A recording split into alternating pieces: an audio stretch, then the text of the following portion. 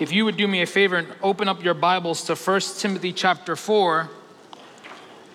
We're starting a new sermon series. Maybe next summer we'll continue on in the book of Psalms.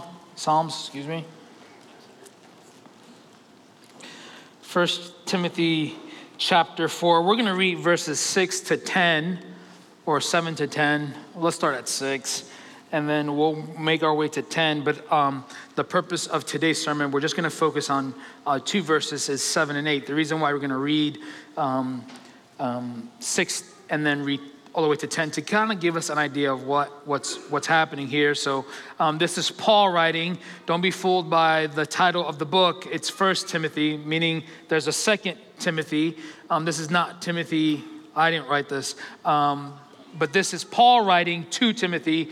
He's writing to a young pastor in Ephesus, and he has some instruction for him. So I will read the passage, and then I'll introduce some introductory comments, and then we'll jump into the passage. 1 Timothy chapter 4, we'll start in verse 6, work our way to 10. If you don't have a Bible with you this morning, you can take the Bible in the pew back in front of you. That is our gift to you. Here we study the Bible, we read the Bible, we live out the Bible, and you can turn to page 992.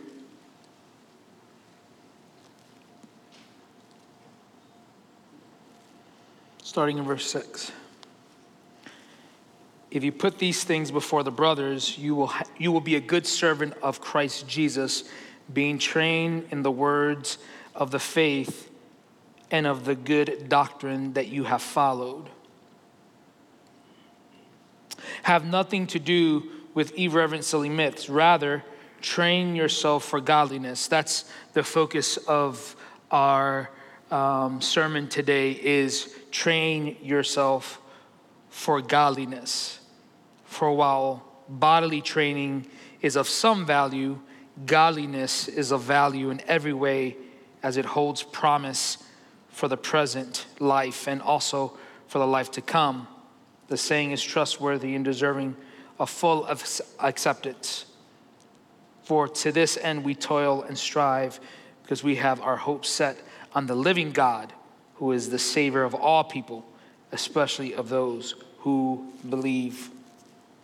Over the next several weeks, we're going to focus our attention on the practical exercises or habits that we can implement every day in our lives that will help us be the kind of people that God wants us to be, so we can help transform the places and spaces that God calls us to be in. So the sermon series is titled Transforming Presence, and we're going to be talking about spiritual disciplines or habits, practices that you and I can implement every single day to see God's transforming presence in our life and in the world around us. And the reason why I've titled this Transforming Presence is because I am convinced that despite how bad the world is, right? Everyone can agree that the world we live in isn't a good world, right? Right? Like sin is running rampant. There is a lot of chaos and disorder. Things, right? I often hear people say, like, things are not what they used to be. But I am convinced that despite how bad you think and I think that the world is, God is working and doing supernatural, radical things in our life and in our world. Do you believe that? Like, God is moving. God is active.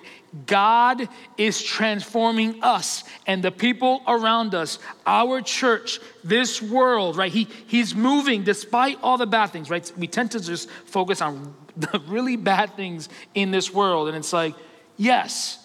See, I'm the guy who looks at a glass half full, right? Like, I'm just like, where's the other half, right? Like, I'm naturally pessimistic. So when I look at the world, I'm like, oh my gosh, can it get worse? And then next day, you're like, oh gosh, it did get worse, right? And then the next day, you're like, can it get worse? And you're like, oh gosh, like, it is bad, right? But I think I think the important part is to see and realize that God is working. And I think the problem is that oftentimes, and I love Billy Graham and his ministry, but I think oftentimes the reason why we often think that the world is bad and we can't see God moving and God working in our lives is because we look at big events, the massive crusades, the big revivals, right? Like we're looking for the numbers. We're looking for the 10,000 people who got saved, right? We're looking for the 2,000 people who came to Harvest Blast. And we're looking like, oh my gosh, like we got to add another service. We're looking for the big numbers, the big events. We're looking for God's big handprint in the world. And that tells us, oh, God's moving, God's active, God's working. And the truth is, that's not how God actually works. Right? I mean, the big rave recently was the Asbury revival. Remember that? Asbury College? There was a big revival and everybody's like, oh my gosh, this is it. This is going to be the third great awakening. People are going to get saved. America's coming back to Jesus. What happened? It died out. And now I'm not saying that revival was bad. I'm just saying that God often works in your life and in my life, in everyday, ordinary moments, in the mundane. That's where God is doing his most work. It's not the crusade that we started. It's not having the Southern Gospel group come in and sing a great song and everybody is cheering and then they do an altar call and then people get saved. No. God is moving and God is active in our world, and he's often, regularly active, moving, transforming, changing our life, your life, the world in everyday, ordinary times. When you're reading your Bible, when you're praying, when you're going to your group on Sunday morning, you're going to your home group. It's the women's Bible study that he's working in. It's the visitation to the hospital for the friend that's sick. It's the discipleship. It's the having that one-on-one conversation with your coworker and your boss about the gospel. It's encouraging your neighbor to stay strong when the marriage is broken. It's attending CF, or it's being part of a small group at Campus Focus. It's attending church regularly every week, week after week after week. Like that's where God is working. But the problem is that we're looking for the big event, the big number. God is working in our prayer moment, right? Like working in our hearts and minds. God is transforming us, changing us. When we're singing the song, when we open up our hearts and minds to sing the lyrics on the screen, not to be consumed about what's happening, about the program, about the lighting, about the sound, how loud it is, how quiet it is, or the type of song, or the style and the genre, and who's here or not. Like, that's not where God's working, but he's working when we open our hearts, open our minds, lift up our hands, or when we're kneeling down in prayer. God is working. God is moving. So this series, we're going to spend several weeks going through spiritual disciplines. Spiritual disciplines, practices, habits that you and I, if we stay committed, we're going to see God transform us, and we're going to see God transform our world. So that leads me to 1 Timothy chapter 4. 1 Timothy chapter 4, Paul is writing, like I said before, to Timothy. He's a young pastor in the church of Ephesus, and Timothy needs encouragement. He needs instruction, and he needs to be equipped to lead a congregation. And in this congregation, he's a young pastor, and there's false teaching in the church. There's also influences of the world around the church. And, in those days, it wasn't just one church. They had these house churches that met all around the city. And that was the church of Ephesus, right? So they all had issues. They all had problems. And Timothy needs help. And Paul is writing to Timothy, and he's telling him, hey, listen, I'm going to help you combat false teachings in the church, but I'm also going to help you organize, right? 1 Timothy chapter 2 and 3, he's telling them how to organize the church, how to get leaders, the quality of leaders, right? deacons and elders. And then in chapter 4, he comes to encourage them one more time to defend the faith, to stay strong in the faith. And he tells Timothy, hey, listen, the way you're going to combat the false doctrine and the false teachings within the church, right? The way you're going to combat the influences of the world around you is through training yourself for godliness. The way you and I, look at me,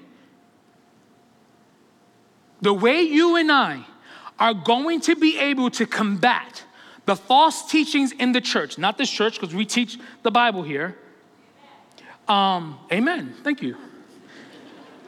The way you and I are going to combat the false teachings of within the church, the big C church, right? The prosperity gospel, the health and wealth, the moral therapeuticism, right? Like God is a good God and he wants you to be good, and the only thing God requires you to be good, right? That we're not going to talk about sin.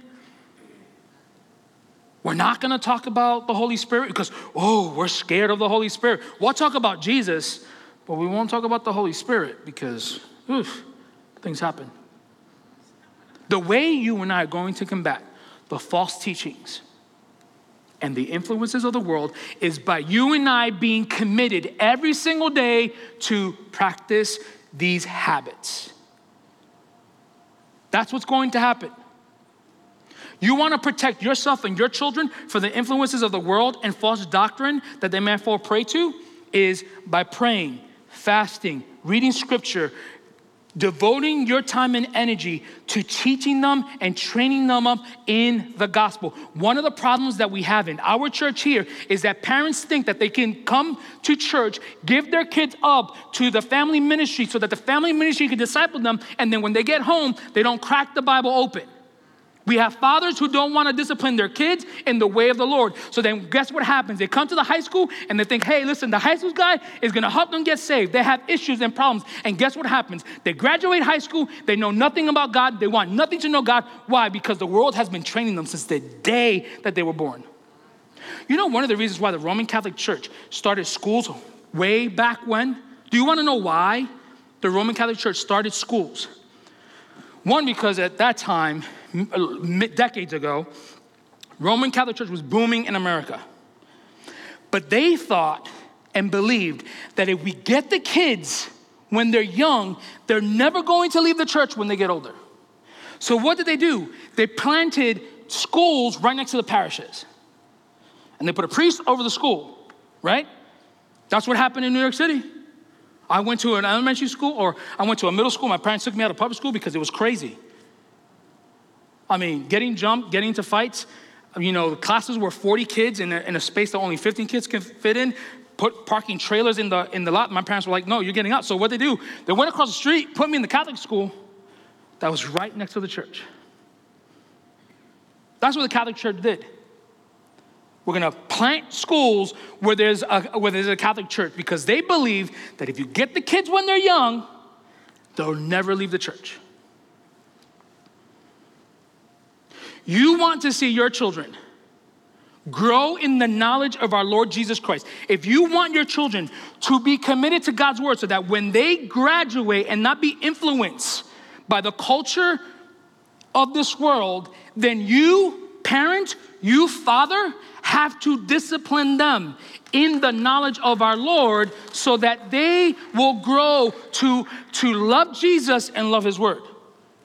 But if you decide to take a back seat and then give them to the church and think that you and not me, our preschool ministry, our elementary ministry, our high school and middle school ministry, our college ministry is going to save your kid, is going to discipline them in the knowledge of the Lord, you have another thing coming. If you are committed to the word of God, prayer, fasting, reading it, studying it, living it out, if you are committed to memorizing scripture, if you are committed to being part of a small group in our church, if you are committed to being part of a home group or being part of our Bible classes, right? One of the issues that we had was like our midweek classes. Are people going to come? And I said, no, we're going to teach God's word here. If they don't come, that's on them, right? Because here's the problem in our world. The church has a big problem too. Suburban people have a problem, is distraction. The soccer is more important. Football is more important. The hanging out, going here, going there. Like, we are distracted. We are distracted in our culture. And the reason why we're distracted, because the enemy knows, hey, listen, if I can distract the Christians, right? If I can get them to be thinking about and doing the other things and not doing the godly things, not training themselves up in godliness, if I can get them to be distracted by the soccer and the football and the track and the basketball and the travel ball and the baseball here, fall baseball there, right? Gymnastics, and I can get them to do all those things, and I can get them to like, oh, it's too late to come to church. I'm sick, my tummy hurts. If I can get them to be distracted by making money, bigger house, bigger car, doing this, doing that, traveling here, going here, if I can get them distracted, then I know, right? I know that they're not going to be committed to training themselves in godliness. Sorry, I went off a little bit. But I'm really passionate because you know why? You know one thing I noticed in the last 3 years? That our church and all the churches after COVID, everybody got afraid of COVID, and then our churches got empty. And now we're all living in fear. So on top of that, not only are we a distracted nation of people, we're also fearful.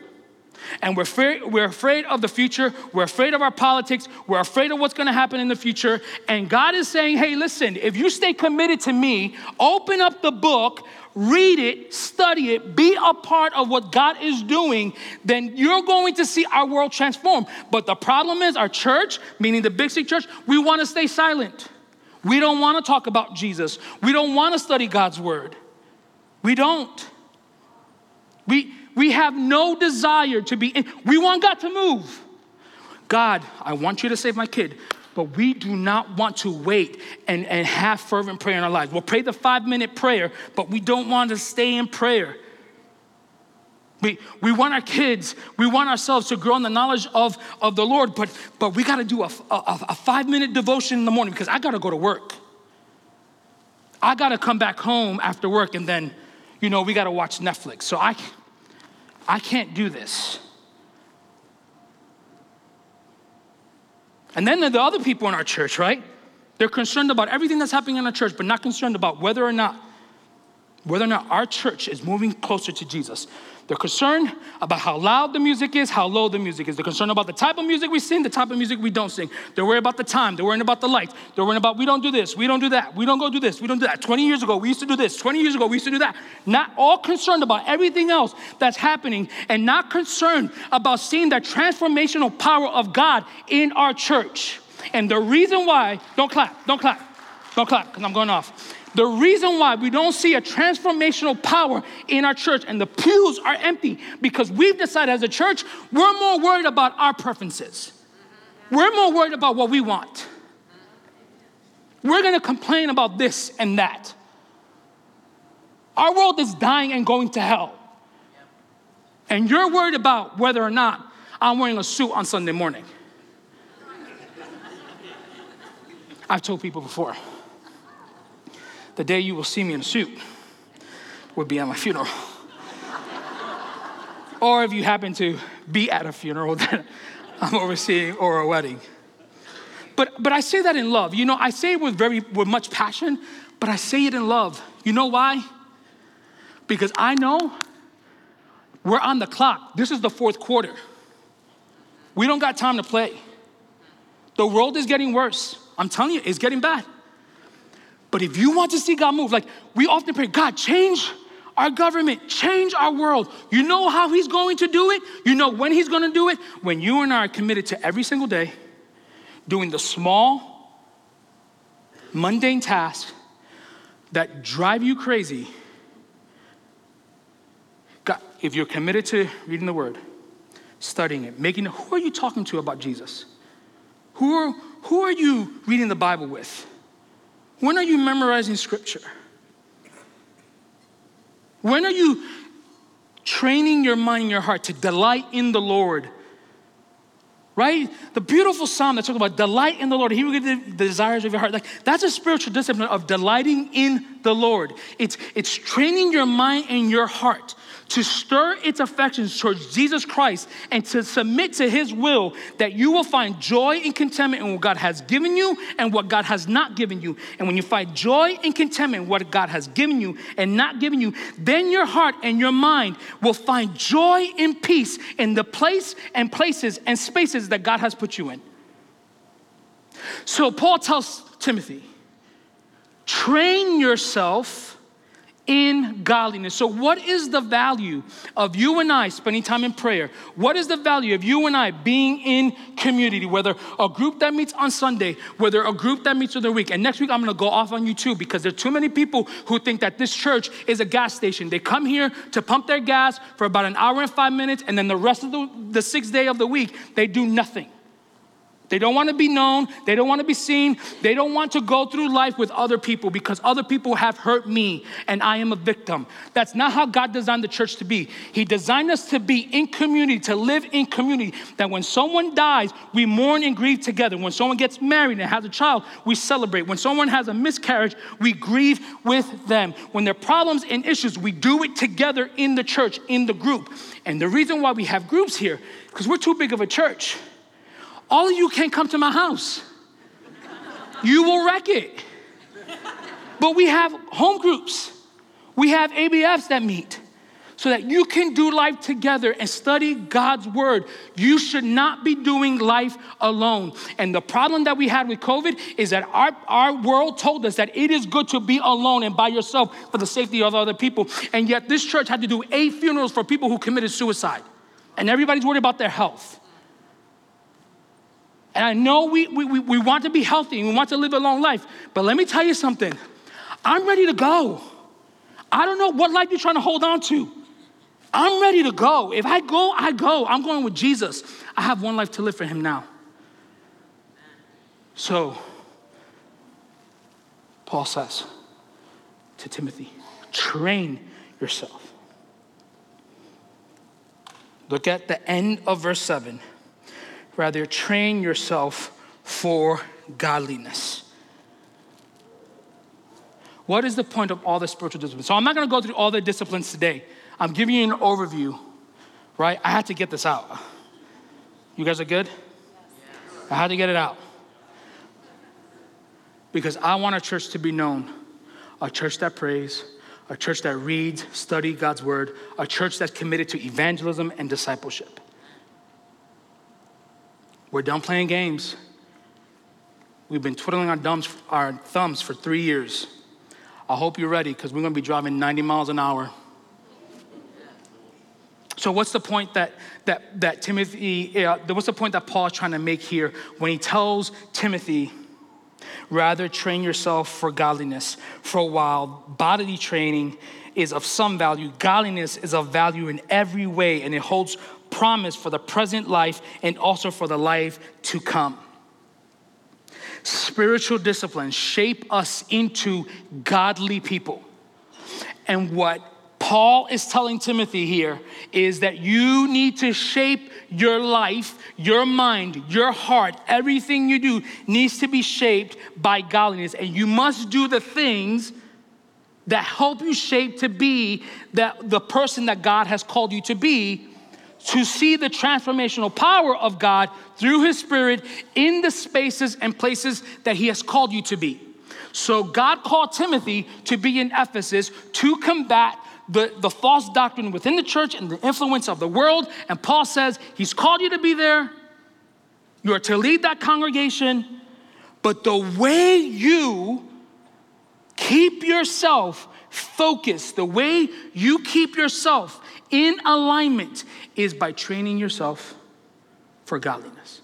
And I'm saying is the way you train yourself for godliness is by being committed, devoted to exercising your heart, exercising your mind, exercising your actions towards the things of God. that puts you in alignment with God's will, that puts you in alignment with God's word, that puts you in alignment with the church, that puts you in alignment with other people in this world. And then when you do those things, you will see God's transforming power in our world. Many people pray for revival, and this is how revival happens. When you and I are committed to doing the small, little tasks every day that are painful, because I don't want to wake up in the morning to pray.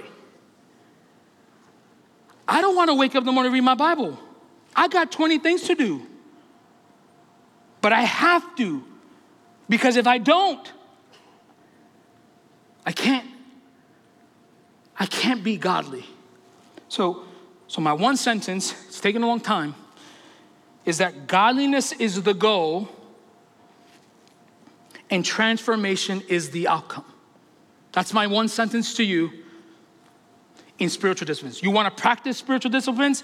This is what happens. The goal of practicing these habits over the next couple of weeks that we're going to be talking about, the goal is godliness, meaning that your heart, your mind, and your actions are done in a way that glorifies God, in alignment with his will, in alignment with scripture, that your life looks more like Jesus and less like yourself. And what's the outcome? The outcome is transformation. For who? You. For who? Me. For who? Our community, our children, our world, our society. That's the outcome. I love what Paul talks about in this section, in the very beginning, between 6 and 7. He talks to Timothy and says, he tells him in a really good way, he says, to be a good servant of Jesus Christ, being trained in the words of faith and of good doctrine.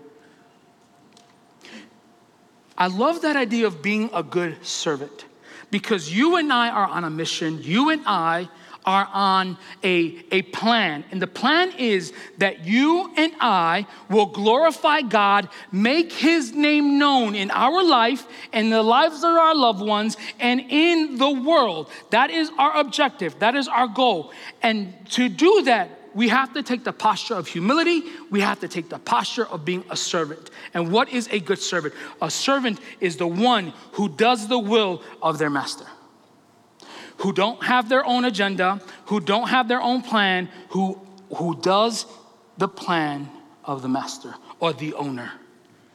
And Paul says, Timothy, you're a good servant of Jesus Christ. And he shows him how to be a good servant, right? He says it at the very beginning. He says, to be a good servant, you're trained in the words of faith and of good doctrine. What does that mean? It means that you stay committed to what's in God's word. You stay committed to studying God's word. You stay committed to doing and living out God's word. And then he says, be also trained in good doctrine. That means believing the right things and doing the right things that are explained in scripture. So, do you want to be a good servant? Do you want to see God move in your life and the life of your loved ones? Be committed to being trained.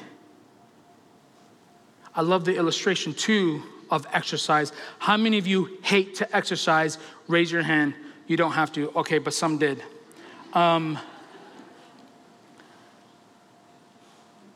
Yeah, there's some people who hate to exercise. There's some people who like to exercise but are really bad at exercising. There are people who exercise and actually get nothing accomplished. I'm one of them, right? It's like I go to the gym, I'm like, why do I look the same? It's because I stuffed my face with that burger right before and had the milkshake afterwards and then convinced myself it's protein. So I like to keep active. My thing is racquetball. I haven't played in a long time. I picked up pickleball, but I haven't played that this summer. And then I like to do the hike thing, and I like to go to the gym. I like to work out. I know it doesn't look like I do, but I do, okay? You don't need to judge me in your mind. I've judged myself every day when I look myself in the mirror and said, what is going on, right? Paul uses this idea of exercise. And the idea is applicable to us too, right? Like if you want to lose weight or you want to be fit, if you want the six pack, you got to work out the abs. If you want the guns, you got to work out the guns. But it's going to take what? Dedication, hard work, and you got to do it every single day, or you got to get on the rhythm. There are two people in our church. They're not here in this service, but they'll be in the next service, who are novice bodybuilders. They just do it as a competition, right? It's like people who like to ride a bike, people who like to do something. They like to bodybuild because it's a competition for them. They like to do something with their mind and their body. Now, here's what I've observed when I've gone to their meets or whatever you call the thing and watched them work out, is they have to stay regimented every single day. They have to do the same thing every single day and whatever their coach says to do. They have to eat the certain amount of food every single day. They have to eat a quality of food every single day in preparation for what? The show. And their body will fluctuate throughout the year. Their coach might say you have to gain muscle, you have to gain weight, or you have to cut. But they have to stay regimented, dedicated every single day. Why? Because they have an objective, to win. If you and I are going to win the battle of fighting off temptation, fighting sin in our world, if you and I are going to fight to restore what has been broken by the power of the Spirit, you and I are going to have to exercise and work out every single day. And I'm not talking about getting on that treadmill for 45 minutes or doing P90X. What you and I are going to do is to be regimented, dedicated, and devoted to spending time with God in disciplines so that you and I can fight the temptation of sin. And check this out, in the context of 1 Timothy, be able to withstand against the influences of false doctrine. The reason why so many people in the church, not this church, the Big C church, fall prey to false doctrine is because they do not read the Bible themselves. They allow somebody else to read it for them. They're not committed to studying it. They're not committed in growing in it. They're not committed to prayer and fasting and being community. They're allowing other people to influence them. So if you and I want to see the transforming presence of God in our world, we're going to have to be committed to spiritual disciplines.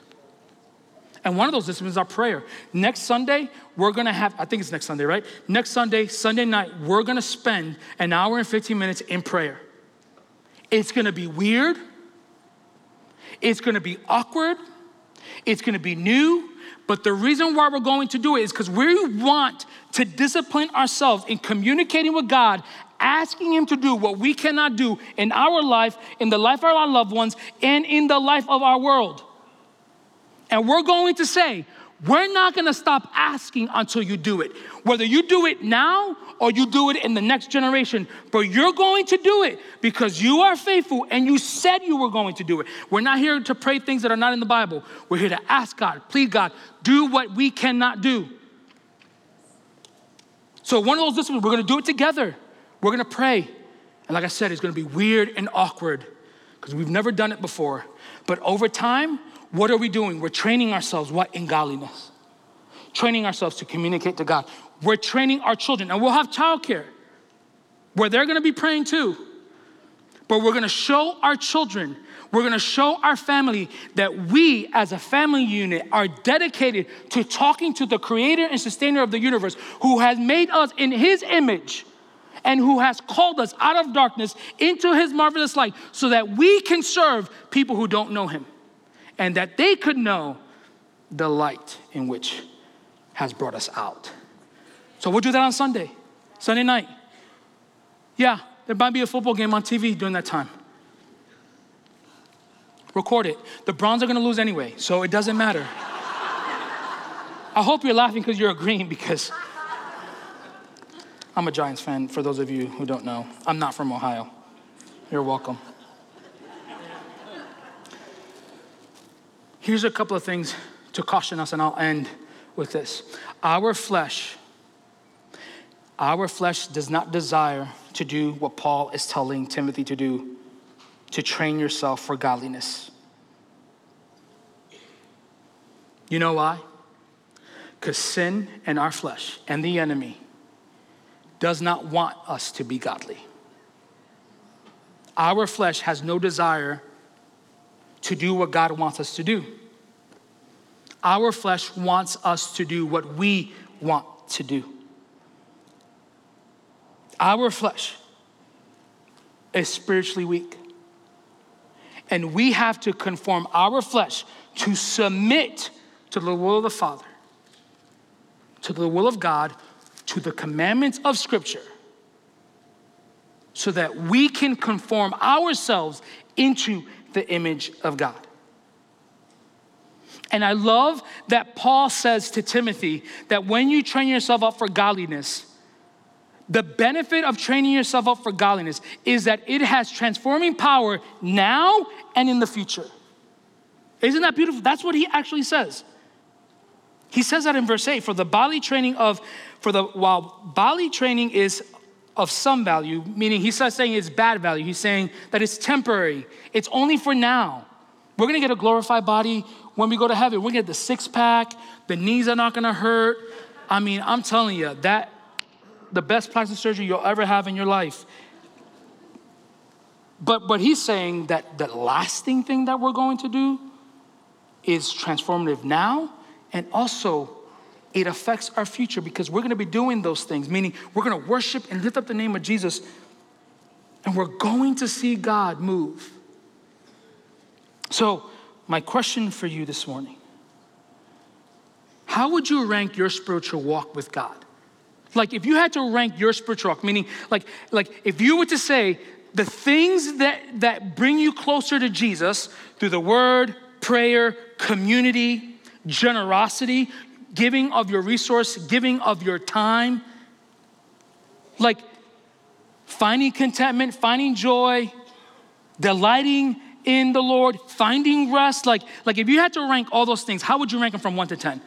Is it low or is it high? I would venture to say it's probably high, and for the best of us are probably mid. And you're like, yeah, it's a 10, you're lying. I know for me, this goes up and down. Have you become stagnant in your worship and your affections towards Jesus? Are you stagnant in, like, when we sing the songs, you're just singing it, but they're not really doing anything for you? Is your prayer life just like, at best, a 3? Is your godly conversation and evangelism and discipleship among people, is it like a 1 or a 2? My encouragement for you this morning, listen, it's okay. God is gracious and God is kind. God does not chastise us because we do these things poorly. He actually encourages us to do them well. Not perfectly. If you're here to think, oh, I got to do this perfectly, I got to do this at a certain amount of time with a certain quality. No, God is not looking for perfection. His son is perfect. Remember that. What he's looking for is faithfulness, dedication, time and time again. And when you fail, you get back up and you do it again. Over the next several weeks, we are going to talk about the things that are going to train us up in godliness. Do you want to be a better servant? Do you want to be a better Christian? You're already saved. If you're a Christian, you're already saved. But do you want to be better? Join me in the next several weeks to talk about these things, to see your life transform and the life around us. Let's pray. God, you are good. You are faithful. You are just. And we ask you, Lord, that you would help us train for godliness, that you would help us be more like Jesus and less like ourselves. God, I even ask right now that the people in this room would have a passion, oh Lord, to pray, to fast, would have a passion to read their word, study the word, commit it to memory, that they would have a desire to be part of a group, to live in community with each other. God, that they would have a passion and a desire to worship you in song, but also with their lives, to be generous with their time, their resources.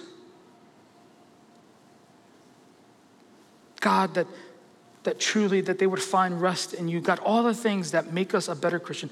God, would you help us do this even now? We pray this in Christ's name, and the people of God say, This has been a message from the chapel in Akron, Ohio. Thanks for joining us today.